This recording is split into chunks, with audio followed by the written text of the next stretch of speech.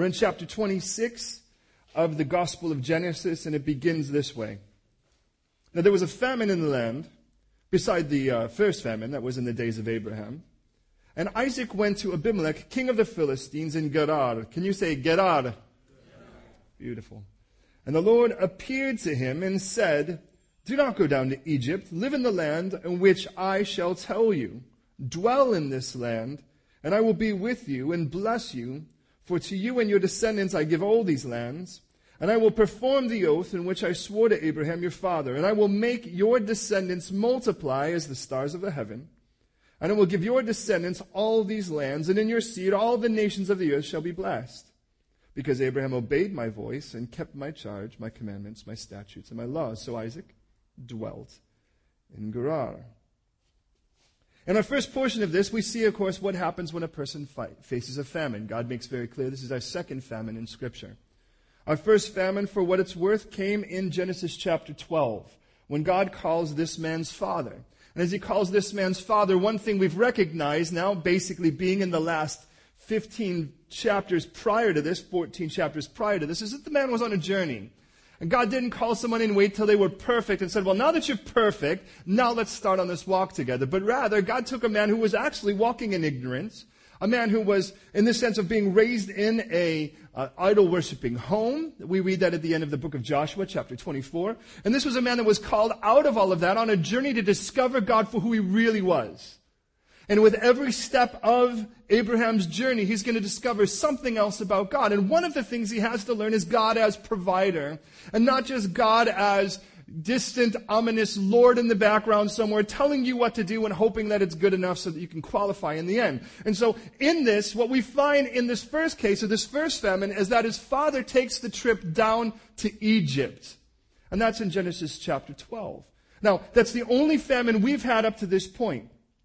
Now recognize, we live off the land. Famine doesn't mean that there's no stock on the shelves of the store. Famine is because there's no rain in the sky, and because there's no rain in the sky, then the ground isn't producing its fruit. And if the ground isn't producing its fruit, we can't live off the land, and we can't even feed our animals. So our animals die, so we can't get a good steak. And for those of you who aren't into that, you can't get a good asparagus, because that's dead on the ground as well. And so we're all hungry. Now, interesting that God throughout Scripture uses famine as a tool. That point where you discover that there is a hunger in your life. There was a time when you were fed and you were feeling satisfied and things were good. And then somewhere down the line you wake up and you realize that there is some form of hunger that's dwelling inside of you that isn't being met at this moment. Now, interesting, in Scripture, there are several famines that take place. And let me just say this quickly on this. That the first, of course, is Abraham, and he goes down to Egypt. It will be, by the way, in that particular trip that Abraham does his first "she's my sister" routine. Twice he will do that, in chapter 12 and in chapter 20. And by the way, for what it's worth, he's about 75 in the first one, and he's about 99 in the second. Now, that just tells me something, that somewhere, 20 years pass, and the guy still hasn't learned that lesson. Now, both of the times, recognize this, that Abraham does that, Isaac isn't born yet. So the story about Abraham doing the "she's my sister" routine, although she's sort of his half-sister, but we've probably heard it said, a half-truth is still a full-blown lie, in that the story somehow seems to get to Isaac. Now, Isaac didn't watch that happen because Isaac wasn't born yet, but he seems to know it because he's going to pull that same trick here. Now, interesting, the second time again is here, and he is on his way to Egypt as well, and God stops him. The area of Gerar is basically right on the southern tip of the Gaza Strip, which means that he's basically steps away from entering into Egypt. And God says, whoa. Don't go there. Now, for what it's worth, we'll find out that Egypt tends to be a really good symbol of the world. It tends to be a really good archetype of what happens when people run back into the world. And by the way, that is one of our first responses if you think about it.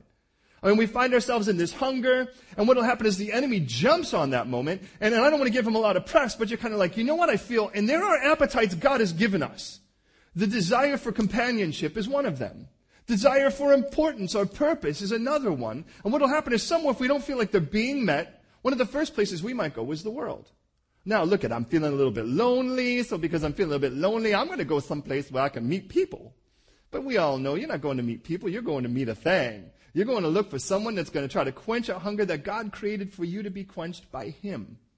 So you're never going to be able to find it in another person. So what happens is when you land that deal, so to speak, you find yourself twice as dissatisfied as you were before. And the reason is because now you got what you thought was going to satisfy you, and in the end of it all, you're twice as unsatisfied. So you look at the person with that attitude like, what's wrong with you? As if they're with a problem.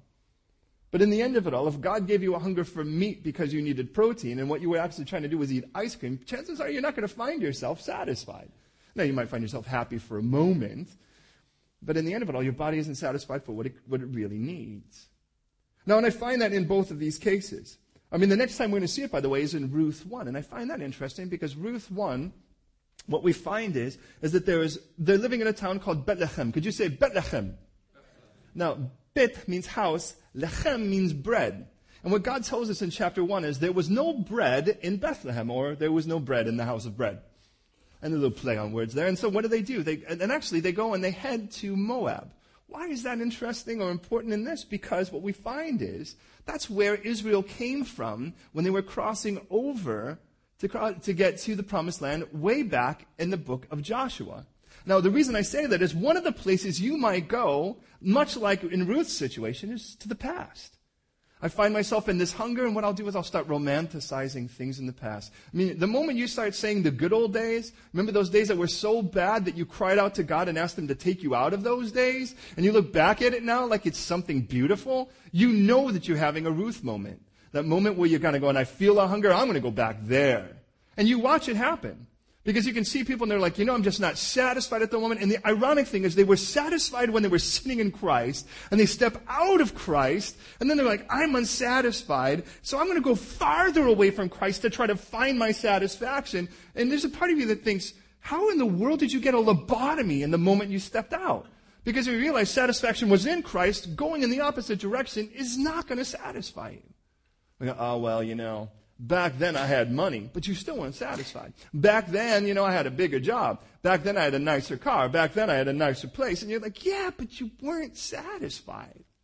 So yeah, you might get those things again, but if you did, they don't satisfy you.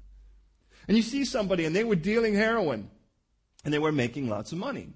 Or somebody that was working in the sex trade industry and they were making lots of money. And then they step out of that, and now they get a minimum wage job somewhere in this country. But there's a part of them that goes, well, but at least I can go to sleep at night feeling like I didn't do anything wrong. And there's something about a clean conscience that gives a great sleep. And then, but somewhere down the line, you start going, you know what, but I can't buy all the stuff I used to buy. I can't just take on and just be the cool thing to everybody, because now I'm not like Mr. Bling Bling. And now what happens is you go, oh, but if I go back to that. And it's the same thing that was happening with Ruth, because somewhere in there's a famine. But then there are other cases where we see good things. For instance, in 2 Samuel 21, when David sees a famine, he responds by saying, what atonement must we make for this? And I love the fact that what David says is, if there is a hunger here, there's something lacking. Clearly, there's some problem that I have with God at this moment that needs to be rectified. And then I think about Solomon, who cries out as the temple is being dedicated, the temple that his father always wanted to build. Remember how David said, one thing I desire, and that I will seek after, that I would dwell in the house of the Lord all the days of my life. But David never got to dwell in the house of the Lord. God was still camping in his front yard. Because until Solomon, his son, would build it, well, David really didn't see a house. He just saw a tent. And I really love that, because really David, being one that God says, look, you're a man of blood, and we are not going to build my house on blood. Which, by the way, will be very clearly what God calls Christians. We're not about people of shedding somebody else's blood, because the blood's already been shed at the cross 2,000 years ago. But David says, instead of saying, well, come on, why can't I? Instead, he actually says, well, if I can't do it, at least I can help make it easier for the one who can. And so with that, then David gathers all of the materials so that Solomon basically has a prefab setup for him. And as the temple is built in 2 Chronicles 7, he's saying, God, and I know you said that if we were to turn our back from you, that, well, you would remove your presence, your protection, and your provision. And so now we find ourselves in this place where now we're in famine again. Because you're not providing for us. Because, listen, if I can say it simply, God wants you miserable when you're running from Him. He doesn't want you happy when you're not with Him. Why would He want that? Because the most important thing to God is your relationship with Him. Why would He want you happy without Him? People go, why would a loving God make a place so awful? Because God's not there. Why would he want you there? He wants to make your choice easy. He wouldn't say, wow, look, it's Disneyland. Well, I could do that or be with the Lord. Why would he want to give you such a quandary? He wants to make it easy on you. So now with that, Solomon says, so when you respond as you say you will in moments like that, and we turn back to you, would you hear from heaven your dwelling place? And when you hear, forgive. And it's God's response to that he says something many of us are quite familiar with when he says, if my people who are called by my name would humble themselves and pray, turn from their wicked ways and seek my face, well then I will hear, I will forgive, and I'll heal your land. And we use that in a lot of cases, but the context of that was Solomon saying, when we, your people, turn away, and we find ourselves in that famine, and we turn back and say, all right, God, we're repenting like we should. And I find that famine will be one of those situations where God will, he'll really expose what you're looking for. In those moments where you find yourself in great hunger, either you're going to run back into the world, you'll run back into the past, or you'll run back into the arms of God where you belong. Now, in this particular case, what we find, and for what it's worth, this is the only chapter in all of Scripture that focuses on Isaac. Have you aware of that? I mean, solely on Isaac. We have 22 where we have Abraham and Isaac and that whole sacrifice, but you really think it's about the struggle with Abraham if you think about it. This is the only chapter where we really get a focus on Isaac. Interesting as it is, where he's sort of the sole character, in it twice in this text, in this chapter, God appears. Ra'ah is the word in the Hebrew, literally seeable. God appears to him. The Lord appears to him twice in this text. I think that's profound. I mean, could you imagine what it would be like to see God? What would he look like at a moment like that? Now, clearly, he's something recognizable because the last time he appeared to anyone was with Isaac's dad, if you remember, when he was on his way into Sodom, and Abraham sees him and runs back down and goes, oh, hey, come over here. Please, let me get you some food. Honey, make some food. And you remember that. And here's the next time that God appears, and it's been quite a while. And what this shows me, if nothing else, is that Isaac is on a journey just like his dad was. Now, part of your journey, unfortunately, will be that you'll take a little bit of your dad with you. I don't know if he's demonstrated anything to you. Now, either that will be a benefit in the journey or that will put you kilometers backwards. And what we find here is a little bit of dad is in Isaac, and it's a part that needs to be eradicated from him. And one of those things, notice here, is that when the famine goes, he heads down to Egypt. Now, Egypt, by the way, for what it's worth, is sort of advertised as being very fruitful. I mean, that Nile Delta area is a very fruitful area. There's a running river that tends to make things very, very... Matter of fact, they actually... the way that they irrigate is by the streams actually off of the Nile, and the way that they just stop them is they actually close it with their feet. They just take the silt because it's so rich, and they just close up the line. As a matter of fact, God speaks to Israel. We'll see when he's talking about taking them into the promised land, and he goes, you'll no longer have to irrigate with the foot. And the idea of that was there were streams that watered your crops, and you just closed it with your foot from the silt. And that was that's what we know about Egypt, is that Egypt was always sort of a place where you can always get it if you need it. Isn't that the way the world advertises? You can always get it if you need it. If you look a little hard enough, it doesn't matter what it is. If you're looking for love, you can love, quote unquote, you can get it if you need it. If you want importance, you can hire a person to make you look important. You can get it if you need it. No matter what it is you're looking for, in the world, they're going to advertise. No, and maybe it's, 65 easy payments and shipping and handling. It's going to be really quick because you don't want to think about what it's going to cost you. In just the same way. And I love the fact that God appears, and the reason God appears is he says, stop! This isn't where you want to go. Interesting, though, he's not going to wind up in Egypt. He's still going to wind up doing what Dad did in Egypt. And the other place where Dad did it, which was in the Philistine territory of Gerar. So guys, look, don't do this, please. And can I just say this? That at least in Isaac's case, in his favor, he doesn't go. I mean, there are times like this where, as a pastor, as a friend, as a Christian, I'm going to sit down and go, hey, man, I noticed you're playing the Ruth trick and you're trying to go back to where you came from. Or, hey, I noticed that the world is really ripping on you right now and you just you got a taste for it. Please don't go there. Don't go back to Egypt. It's not the place for you. And I can tell you, 99% of the people I'll talk to, and perhaps even you, will go, yeah, sure. But most of you still want to go. I mean, I can't not make you want to go by telling you not to go. I can just try to talk sense into you for a moment. And then if God were to appear to some people, no doubt you're still going to go to Egypt anyways. I think, man, what about you? Where are you at right now? Because where he's at the moment is at the border of Egypt. Are you there at the moment? Are you at the border of Egypt? I mean, you're kind of in that place where I still know I'm saved. I know I'm not going to go to hell. I know still I'm saved. But, ooh, that looks, I stepped. Nothing. No lightning. No nothing. And after a while, it's like, hallelujah, hallelujah. Hey, come on, get off. Monkey off. All right, hallelujah. And then after a while, you're kind of like, kind of nudging this way and kind of nudging this way. And sooner or later, it's like your friends are like, well, where did that guy go? No, he's in Egypt now. And you know what the worst part is? He's in Egypt and he's miserable.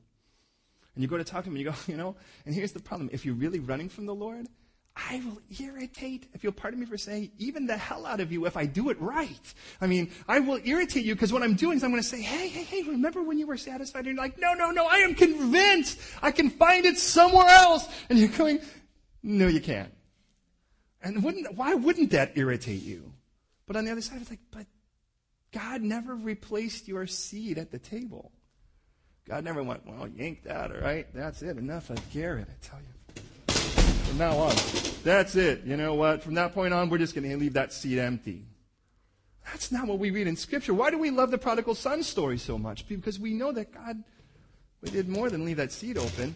He stood at the edge of his house just waiting for his son to come back. Now, is that you at the moment? Because what we're going to find in the first part is that he's going to, this is what happens when you're that close to Egypt. Well, look at Now the Lord says, don't go down to Egypt. Live in the land in which I tell you. Now, for what it's worth, God says in verse 3, dwell in the land. And there's a really important word that God says. Now, this is something you may not necessarily see in the English, but in the Hebrew. And again, don't just believe me. There are all kinds of wonderful Bible programs and so forth where you can check this. Could you say the word gur? No, that was very good, but you can't say Hebrew like gur. You have to go gur. I mean, it's a loud country. Gur, your turn. Nice. Now, gur is the idea of dwell. Now, the idea of dwell is like, think of it as you're staying in a hotel for a few days. Something along those lines. And the idea of it as dwell is like, look at, pitch your tent here. But don't lay down those stakes. Don't start pouring concrete. And that's the word, by the way, we find is the most common word when we look at Abraham. He dwelt here and he dwelt here. And the idea of it was, he kind of stayed for a little bit. And then he kind of stayed for a little bit. It's sort of like he was couch hopping, except he brought his couch with him. I mean, he was never a guy that really stayed long in any one specific area per se. Unfortunately, though, and then God gives us all of this promise, right? He says, now look it, and I'm going to do, and then you're going to go, wow, you know what? This is what Dad told me that was said to him, and I'm going to multiply you, and I'm going to bless you, and I'm going to be, first and foremost, I'm going to be with you. Please recognize I'm going to be with you. I'm going to be with you when you're chasing after something that can't satisfy you, because I can. I'm still going to be with you. And if we recognize it says nothing can separate us from the love of God that is in Christ Jesus, that either means that Christ is in front of you in his love to embrace, or it's riding your back while you're running from him. Either way, which one do you want? That's why we go crazy when we run away from God, because we're like, we know that that's where it is. But unfortunately, when we get to verse 6, we read that Isaac dwelt. And this word's the word yeshav. Could you say yeshav? Now listen, gur, yeshav. Do they sound even close to you? Well, they're really not. Gur means to dwell, hang out for a little bit. Yeshav, on the other hand, is the idea of setting up house. And what we find is that Isaac, living on the border, when you're living on the edge, finds himself in the place where he's actually trying to set up. And remember the difference between two guys back when the last time the Lord appeared. There was the guy Abraham, who at that point, if you remember, was pitching his tent. And then there was Lot, who was clearly setting down roots in Sodom. And now we're starting to see that again with Isaac here. Here's the problem. If we can be honest, inside every one of us, if we believe in Christ, there is a little bit of Abraham and there's a little bit of Lot, isn't there? There's that part that goes, you know what? I really don't belong here.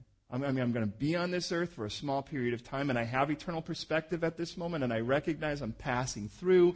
And then I also recognize on the other side of it, there's that part of me that goes, ooh, let's try to really make this as nice as we can. And in the end, well, those two parts fight with each other.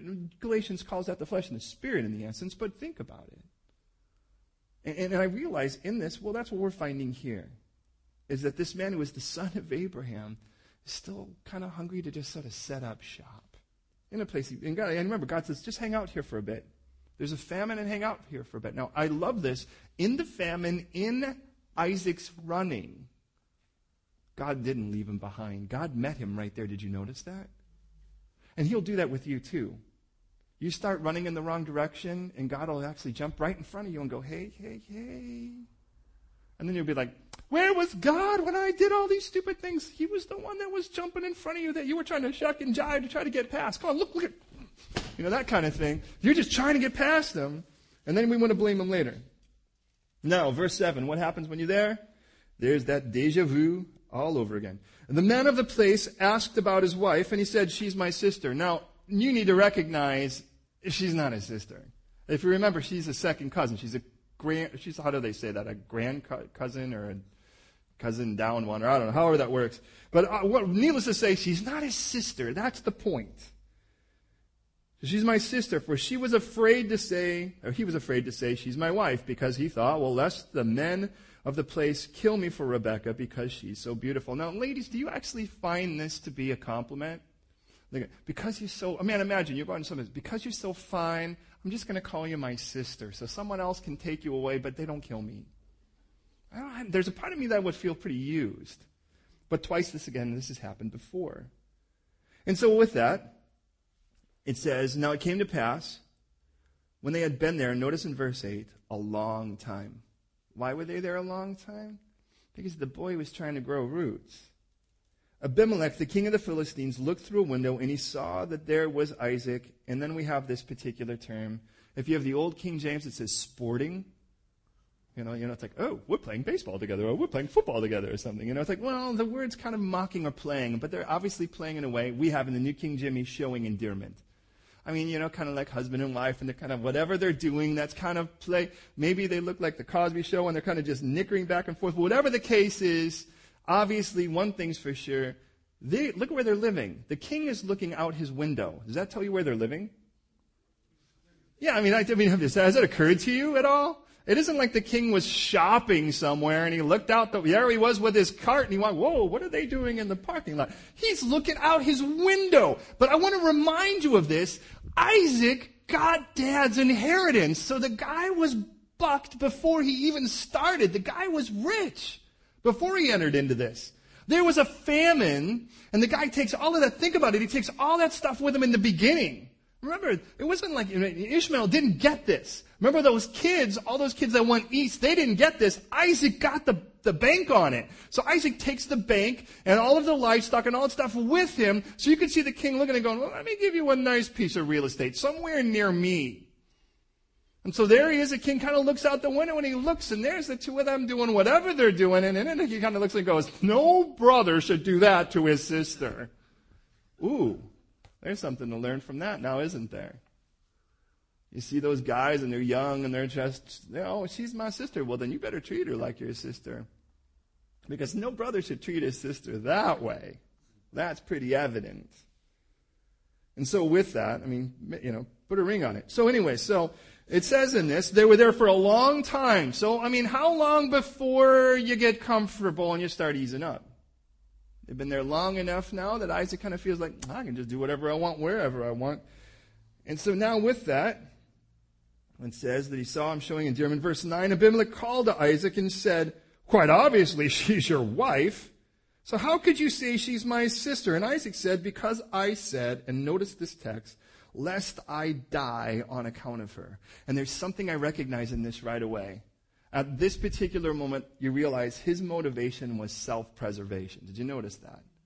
And that, in a way, that's basically what Dad said with his mom, with Isaac's mom as well, with Sarah. And I find this interesting because there's a part of me that reads it and I think, but the best groom would say, honey, I'm willing to die for you. Because obviously that's what I'm missing in this. And I go, ooh, that's a really heavy seed to be planted. Because if I recognize that, then I can't help it. My mind starts to move towards the cross. And then it starts to move towards Ephesians 5, where it says, husbands, love your wives as Christ, and don't miss this, loved the church. Not loves, like a warm, fuzzy, give me a hug, but loved. It's an act in the past, and he says, and gave himself for her. If I'm to love my wife like Christ loved his bride, then I'm to crawl into her world. I'm to actually get there and die there because that's what Christ did. And I realized God prepped me for it here because there's, those moments where you're watching the movie and you go, something's missing. And that's there on purpose so you go, I'm not going to feel good until that's met. And God is planting that here going, here's a guy that goes, you know why I lied like this? Do you know why I wasn't willing to openly declare you as my bride? Because I didn't want to die for you. That's what he says here. At that point, I wouldn't be very complimented by it. And I think about that, and I think, praise God that we have the perfect groom who did completely the opposite. When we denied him, like Peter, he was the one who still openly declared his love for us. So Abimelech says, what is this that you have done to us? One of the people might as soon laid with your wife, and you would have brought guilt on us. And Abimelech charged all his people, saying, he who touches this man or his wife shall surely be put to death. Now don't miss this, because what we get in this is that we have a pagan country that has no claim to this living God yet, but he's going to identify in the last part of this with them. But in this here, he looks and he goes, hey. Even in our country, one thing's for sure, you don't sleep with another man's wife. And why do people know that? Because nobody wants them sleeping with theirs. And here's a pagan place that still recognizes the evil of adultery. I think there's something profound in that. So Isaac then went, and he sows in the land, and he reaps in the same year 100-fold, and the Lord blesses him. At this point now, what's interesting is that he didn't have to die for his wife. He openly has to declare at this moment, and God actually protects him. The man began to prosper and continued growing until he became very prosperous. For he had possessions of flocks and possessions of herds, and a great number of servants, so the Philistines envied him. Now the Philistines had stopped up all the wells, and that's what we get on our next issue with this. In the first case, might I just say it's the wimp out. It's the case where this guy has an opportunity to stand, but there's a part of this that actually kind of, flips me around for a moment, back in this promise that God gave to Isaac. And the reason is in verse 5. Flip back there for a moment with me. Because he says, the reason I want to bless you like this is because Abraham obeyed my voice and kept my charge, my commandments, my statutes, and my laws. Did you get that? Now, any of you kind of go, is he reading a different book than I am? Is that a different Abraham? Because the Abraham I have kind of got real janky with this kind of the promises and all that. And then I realized something. And that for what it's worth, in the verb text, there's only, in Hebrew, there's only two verb tenses. It's either perfect or imperfect. Perfect means it's done, it's completed. Imperfect means it isn't. And by the way, in the sight of God, if God were to operate in that mindset, either you're done or you're not. When you accept Jesus Christ, you're done. Not done in the sense that okay, let's move on to the next person. In the sense that, you're signed, sealed, and delivered into the hands of a living God. Praise God for that. And it's all at the gift of Jesus Christ at the cross. Well, let me put it this way. So here we are, and we're watching a parade. And as we're watching the parade, every year, where we came from, in this tiny little town, which, by the way, our prayer list is more than twice the amount of people that the town we came from. And they had this parade on the 4th of July, and the people would get together, and there were probably more people in the parade than in the town we lived in. But there were 5 belly dancer troops. I don't know how that happened. These guys that pretended to remember they carried these surfboards without the fins on them, and they did this kooky little surf dance and all this stuff. This one band that always played every year, and a handful of other things, Boy Scout troops and those kind of things. And so we would watch, and you kind of know, okay, I can hear the sirens, this thing's almost over, because that's usually how it ends. And we watch one thing after another kind of transpire.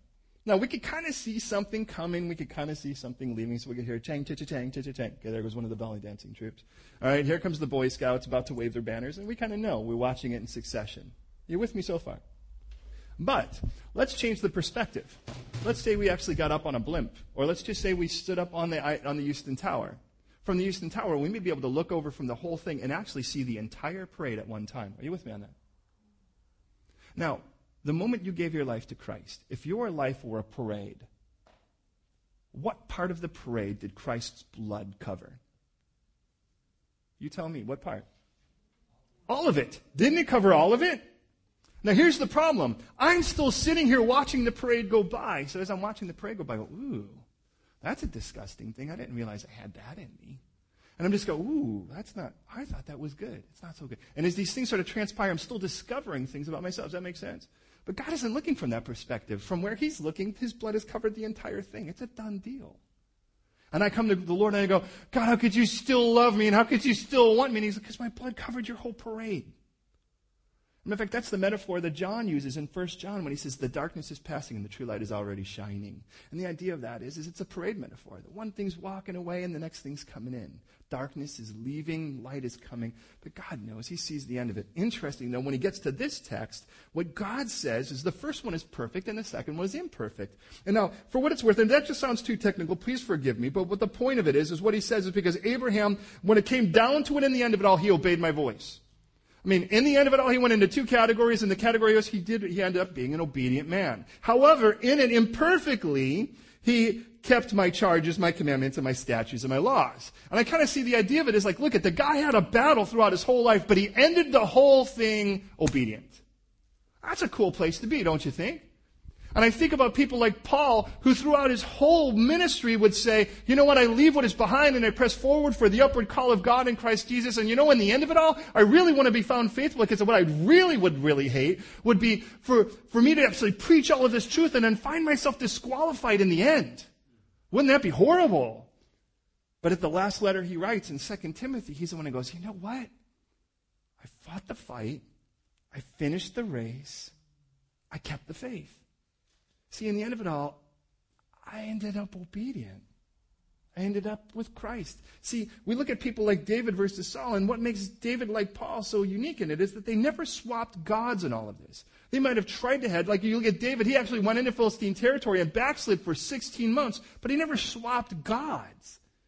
He started with the same one. He was miserable when he wasn't where he belonged, and he repented and he went back into the arms of the God he loved. Now look, wouldn't it even be better to not ever have that far country experience in the first place? And you just walked with him your entire life? Wouldn't that be better? I mean, every scar I bear from those memories, of those moments when I didn't know the Lord beforehand, or those stupid moments where I actually chose something wrong afterwards. Well, in all of this, back in this text now, there's still a famine, I remind you. But in that famine, he's dwelling in Gerar, and we find there's a problem, and the problem is these wells. In verse 15, we read that the Philistines had stopped up all of the wells in which the father's servants had dug in the days of Abraham, his father, and they filled them, notice, with earth. Now, whoever these Philistines could be a type of, one thing's for sure, they're always going to be a pain in the neck or the side or wherever you want to put them. They're going to be a pain to God's people. And interesting, the first thing I find is that they're constantly dirtying and muddying up and filling this area. By the way, you remember, well is what you live off of. And here you are, you're dwelling in this land, and one of the first things you look for is, we need water. We can't live without water. Where's water? And you go, oh, there's a well. And all of a sudden you find that the Philistines are constantly kicking the world and dirt back into this thing you're supposed to live off of.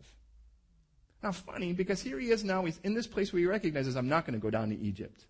I'm going to try to figure this one out. I'm going to try to follow you on this, Lord. I'm not going to go to Egypt. I'm still dwelling somewhere on the territory, but I'm going to start moving. And as he does, he starts moving north, which is where he should be moving. In all of that, he finds this particular one. Now, why is it that they're doing this? Because notice what it said in verse 14. He had possessions of flocks, possessions of herds, great number of servants, and the Philistines envied him. So what happens is God is starting to prosper him in ways that the world recognizes, and they envy him for it. So they're like, you know what we need to do? We need to put some more world into their wells right now. And what I find is interesting is what we find with Abraham is he always seems to be a God that's going from altar to altar, but what seems to be the case with Isaac is he seems to be a God that's going from well to well. And that's what you see in his life. As a matter of fact, you'll find him we'll only find one altar that he builds, it'll be in this chapter, but we'll always seem to find him next to a well somewhere. Now, with that in mind, and remember, by the way, that's even where his bride was found, if you remember that, by a well.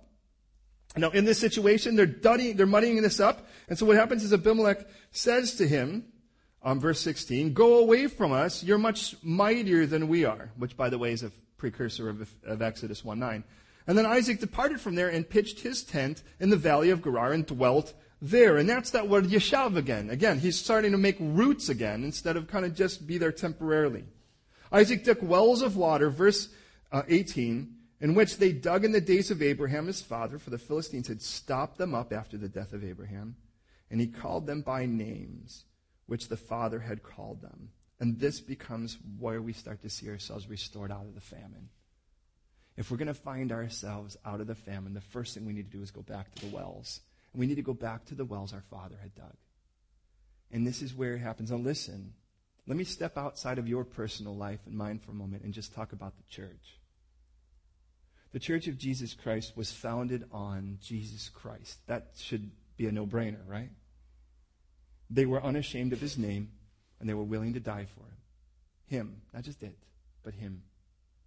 And they went from that and they trusted in the power of God's Holy Spirit to give them the very power and the unction to be bold and to be refreshed. And that Holy Spirit was spoken of like living water. We trusted in God's Holy Spirit. Not as a dog and pony show, not to create great signs and wonders first and foremost, but for us personally, as the catalyst of intimacy between us and the living God. That's what we knew. We trusted the gospel was the power of salvation. We trusted the Holy Spirit was the one who convicts. And we trusted somehow in it that if we could bring them to God, he could fix them, just like the disciples thought back in Matthew chapter 5. That's where we started. And someone said, you know, the problem is you're not very culturally relevant. You need to do something flashier. You need to do something like an X Factor, but maybe you could turn it sideways and make it like a cross and be like the Cross Factor. And you could get some grumpy guy and call him Paul maybe and stick him back there and get and every time someone we try to make it something more entertaining. We need to make it more entertaining. And you know that gospel, that's offensive. So you shouldn't really be doing the gospel thing. What you need to do is try to do something like the happy, happy fun club, and everyone can join, and then that maybe they can wake up one day and wonder if they're saved. Maybe that could happen. And in the end of it all, let's make sure we have more ice cream socials and less prayer groups, because nobody wants to go to a prayer group. Everybody sleeps at those things.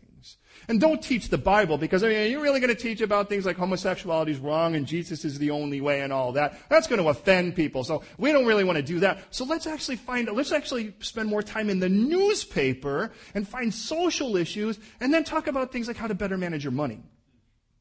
And in the end of it all, what we'll have is a bunch of people who are pretty good citizens going to hell like everybody else. But you'll have a lot of people in the church. What's interesting is if you really wanted to fill the church, why don't you just offer free beer? That should do it for everybody, I would think. I mean, you'd be like, we're going to have church on Saturday night, and I tell you what, it's packed. Thousands of people are there. All right, so are the police. But in the end of it all, there is a beer they need to come to because beer is a Hebrew word, and it means the well. And interesting, what happens here is that Isaac in the famine goes, you know what? I need to go back and find some wells. I need to go back and find my dad's wells because my dad followed the Lord, and somewhere in all of that, there were wells, and they were tried and true. He named them, and the places when he named them, I'm going to call them what my dad called them, where he called them, because there was clearly water there. And something strange happens. I have a tendency to think if a well was there because there was water, it's a pretty good possibility there's still water there. And just like us individually, where we find ourselves running after all kinds of things, so is the church, beloved, because if we're running after stuff, why wouldn't the church? And so what we find in all of this now is that somewhere down the line, we got to go back to the wells. The real wells, the tried and true wells, the well of the gospel of Jesus Christ, from which is the foundation that the church should be built on. The name of Jesus Christ that should be exalted. Not the Jesus mamby-pamby that we make up, but the real Jesus Christ of Scripture. And the truth of the Bible, where we're not going to go, I don't really agree with this, so I'm not going to teach this today. One of the fun things about going straight through Scripture is it's just there, you have to deal with it. I would much rather offend you with the truth into heaven than massage you into hell any day. It tells us, faithful are the wounds of a friend, but the kisses of the enemy are deceitful. Do you know what that means? You could be like, kissy, kissy. Well, that's nice. And then you got stabbed in the back. I would much rather punch you in the gut and say, now stop running to Egypt. Now, if you're going to have a counseling meeting with me, don't expect me to literally punch you. That's it. I'm canceling my appointment. Listen to this. Do you know what God finds abhorrent?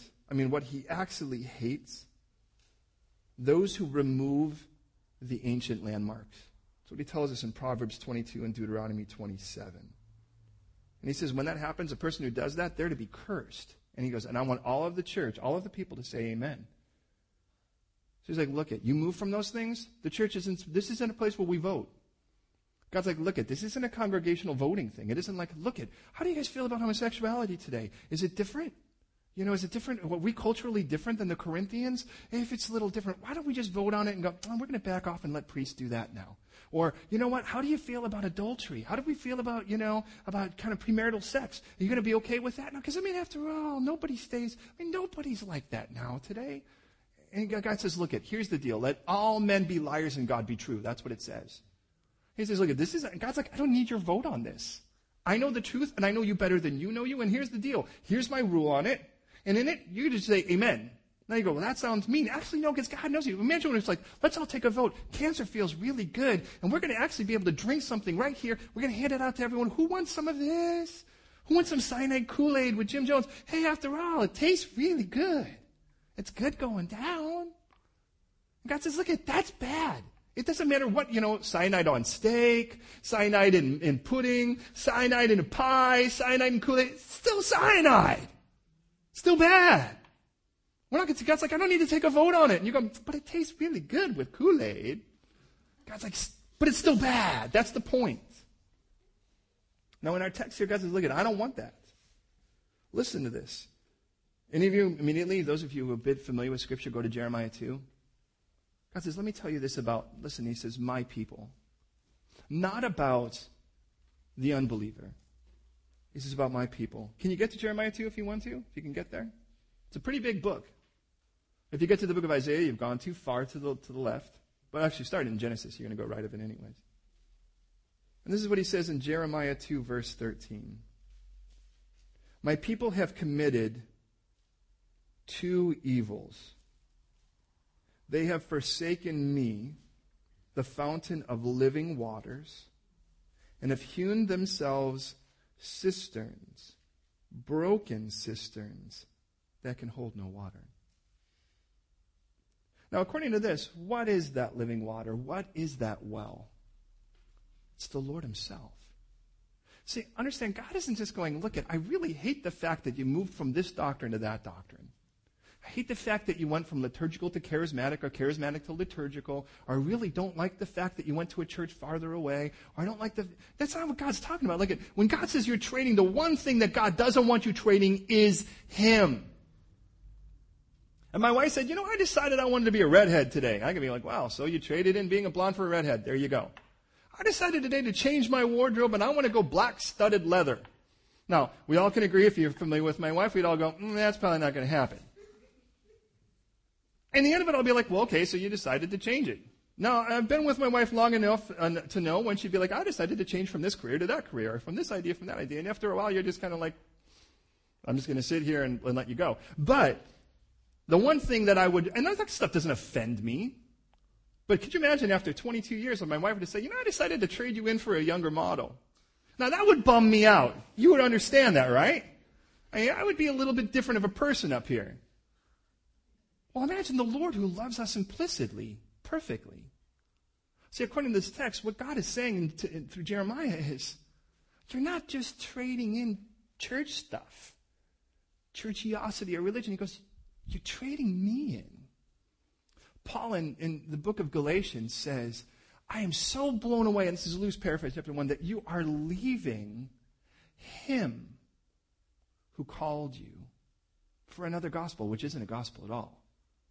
See, he's not saying you swapped one doctrine for another. He goes, you're trading in Jesus for this. And in the end of it all, if it isn't about Jesus, you're in trouble. Because in the time of persecution, no denomination or non-denomination or movement or amulet or cool little club or whatever is going to be anything worth standing on when somebody is holding a knife to your throat. But if Jesus is standing with you, you'll have the strength to actually stand. So what happens here? He's opening up these wells. Listen.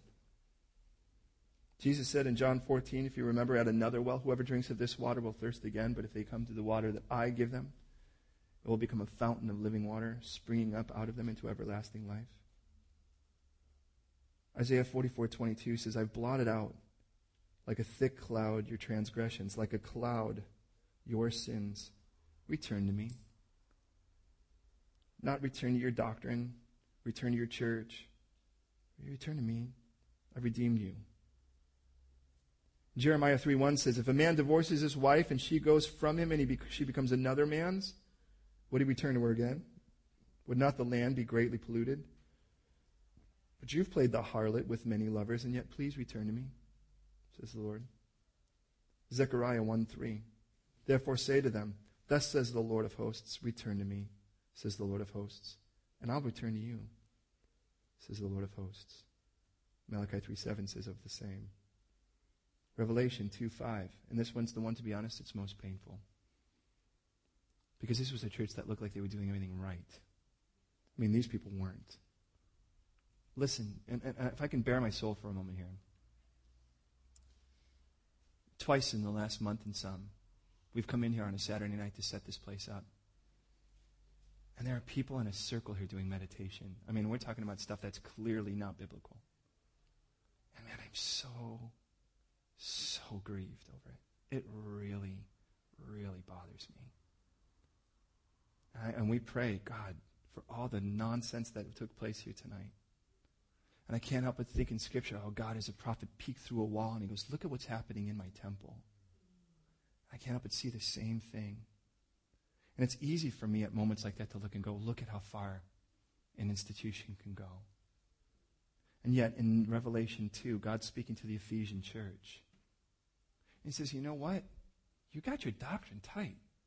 Man, you can pick out a phony from a mile away. Man, someone's a false teacher, false apostle, you know them. They're like, don't go playing that game with me, man. When you start getting into Scripture, I'll fill you full of holes. Because you know what the problem is? You left your first love. You're so right, you're dead right. You're so busy being right. Listen. You're so busy being right that you forgot to be with me. You know what God says as a result of that? He doesn't say, I'm so sick of this, we're done. Which one of us probably would if we were God, so praise God we're not. But this is what he says. In Revelation 2, he says, remember therefore from where you've fallen, repent and do the first works. Now, can I just say it this way? Remember, repent, and return. That's what God's asking. That's what God's demanding. And there's a part of me that looks at Isaac at the moment and he's going back to the wells that his dad dug. Follow me on this for a moment and let's go around to closing this. Because by the way, when you go back to those, don't expect it to be without some form of struggle. Because the posse you've chosen to hang out with now aren't going to be real hip on the fact you're going back to Jesus. You're aware of that, right? It says then, verse 19, and by the way, it tells us, remember in verse 18, that he called it by the names in which his father called him. I'm not going to call it a little fling. I'm going to call it adultery. I'm not going to call it a little bit of this. I'm going to call it pornography is pornography. It's still sexual sin. I'm not going to call it a few drinks and getting tipsy. I'm going to call it drunkenness. I'm not going to call it hanging out at the club for a little bit. I'm call it carousing, as God tells us. Verse 19, Isaac's servants dug in the valley, and they found a well of running water there. Notice what they discovered. But the herdsmen of Gerar quarreled with Isaac's herdsmen, and they said, the water's ours. So they called the name of the place Esech. Can you say Esech? Esech means strife, because they quarreled with him. So they dug another well, and they quarreled over that one, so he called it Sitnah. Would you say Sitnah? Which means opposition. So he moved from there and dug another well. They didn't quarrel over this one, so we called it Rehoboth. Would you say Rehoboth? Which means, well, he says, for now the Lord has made room for us, and we shall be fruitful in land. And it means an open road. That's basically what it means. And I look at this and I realize, okay, so here I want to return back, and this is what's going to happen. I'm going to go back to those wells, man. I'm going to be serious about the Lord. I'm going to go back to Jesus. And in all of that, all of a sudden it's like, okay, there's strife. There's strife for people like, what are you doing? And then after a while I started to realize that strife isn't just discomfort, because there's a part of me that doesn't want to do it. I'm going to go back to some devotion time. And it's like I'm waking up in the morning, I'm all excited, and I'm like, oh Lord, I just can't wait to read it. What in the world? What's going on? And I find myself, you know what? I need to get a treadmill in my house, because at least I can be like, all right, Lord, all right, I'm going to read. So I can't find out. Like, wait a minute. There's going to be strife, and I'm going to deal with that. Because people are like, what? You look at someone, and this happens so often. A girl goes out with some guy, she was backslid, and he was okay then. Then she got all excited about the Lord, and the guy goes, what? I was good enough before. And if she could be honest, she'd be like, but you ain't good enough now. Because I actually replaced you, and I replaced you with the guy that I left for you, which is Jesus. And then after that, you see the opposition. But in the end of it all, God says, now you have an open road. But notice verse 23. They went up from there to Beersheba. Why is that so important? Beloved, please hear me out. Beersheba was the place Abraham left with Isaac to go to Moriah. And it was the place that they went back to after Isaac was almost sacrificed on that hill. You know what he went back to? The place where we got to the sacrifice. And beloved, if you've walked away from the Lord and you're not walking tight with him or whatever the case is, might I just say to you, the Lord is here today to take you back. But you know where it starts? Go back to this. And what does Bir mean? Do you remember? Well. Shiva means covenant or seven. You go back to the place of God's promise. That's where we go, to the well of God's promise. And I want to go back to the cross where I belong. Not just to the place where it was so complicated and convoluted, but the place where it was just me and Jesus saying, you know what, I need you. I don't just want you, I need you. You're my life. And with that, then, what will happen at the end of it all? That group of people that was so tight with you and hanging out and telling you to leave, they're causing all the quarrels and strife. What's going to happen? Look at it. It says, verse 24. The Lord appeared to him a second time now. The same night, and he says, I'm the God of your father. Notice, I am now. Don't fear. I'm with you. Now, what's interesting is at the beginning of this journey, at the end of it, he's with us. We just had a lot to learn. He says, I'm with you. I'll bless you. I'll multiply your descendants for my servant Abraham's sake. So he built an altar there and called the name of the Lord. He pitched his tent there. And his servants then, guess what they did? They dug a well. So Abimelech came from Gerar. Remember, that was that king that he was sporting with his wife in front of? And he came with a couple of guys. One guy's name means possession, and the other one means mouth of all. That's Fichol Azuzah is the first. And Isaac says, why have you come to me since you hate me?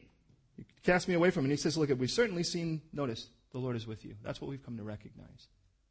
Funny, here I was in all of this, running from God in this place of famine, going from place to place, and God goes, I'm going back to the well. And after I'm back at the well, and here I am, I'm finally satisfied. I'm back where I belong, back at that place of sacrifice. And someone shows up and goes, I happen to notice the Lord's with you. And then interesting would appear here.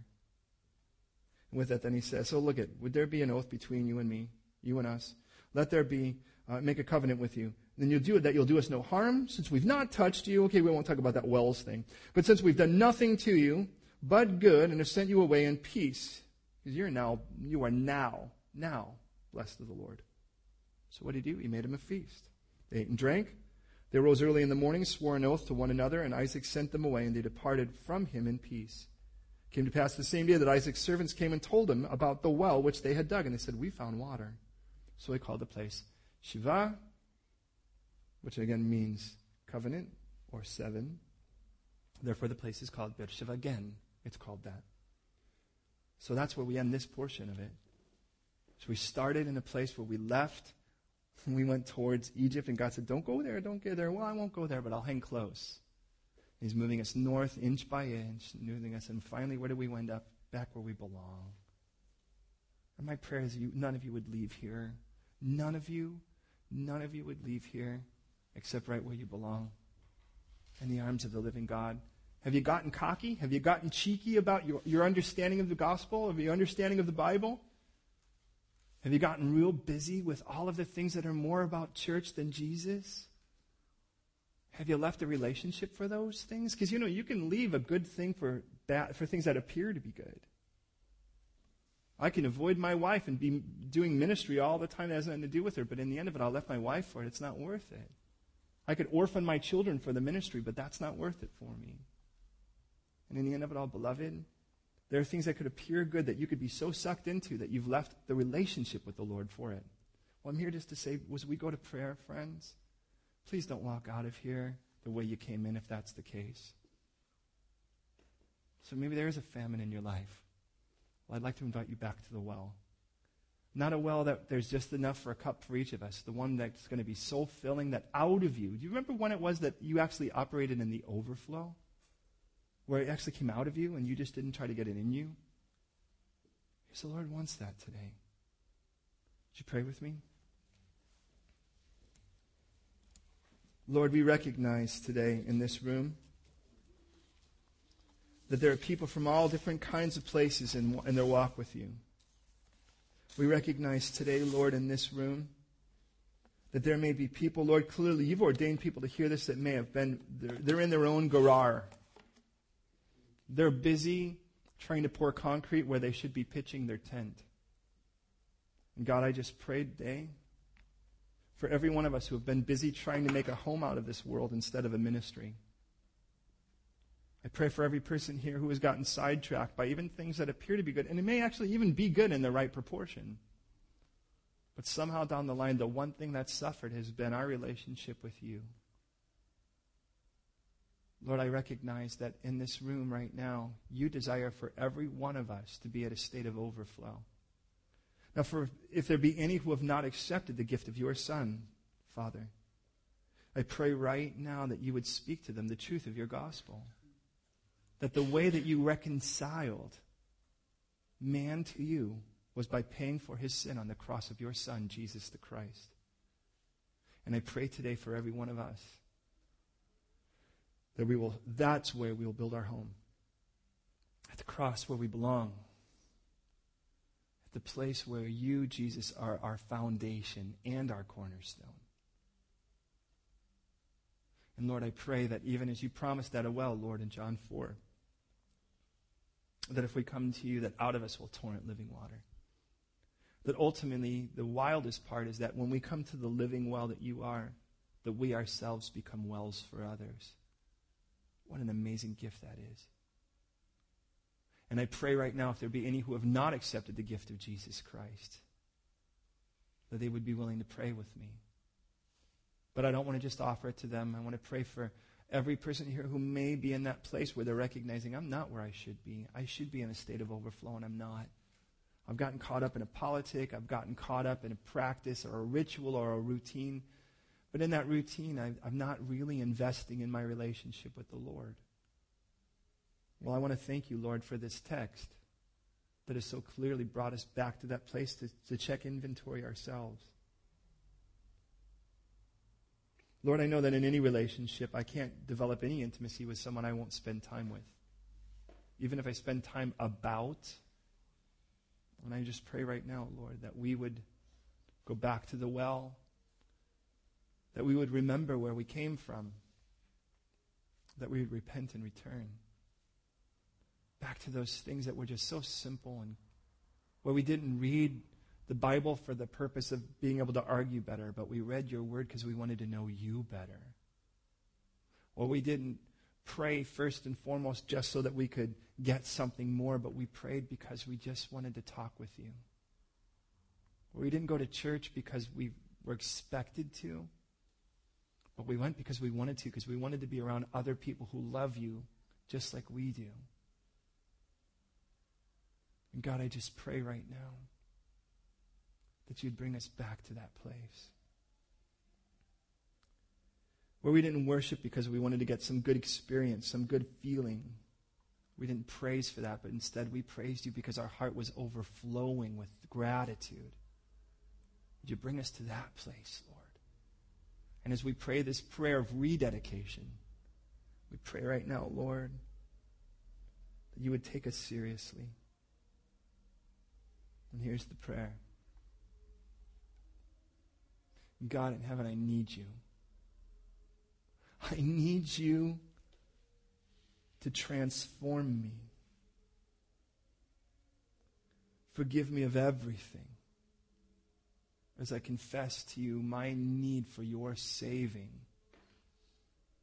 I openly declare, Jesus, you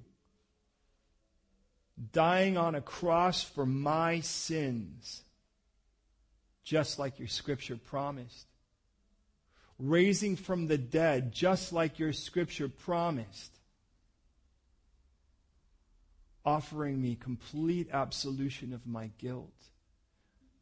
offering me innocence. But not for innocence' sake, but for the sake of having a relationship with you.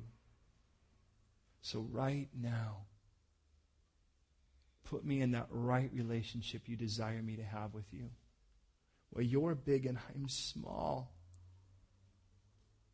where your will be done, not mine. And so I surrender to your gift. Father, have me, make me yours. And may my life be lived in celebration of the relationship I have with you. As I confess you as my dad, and I praise you.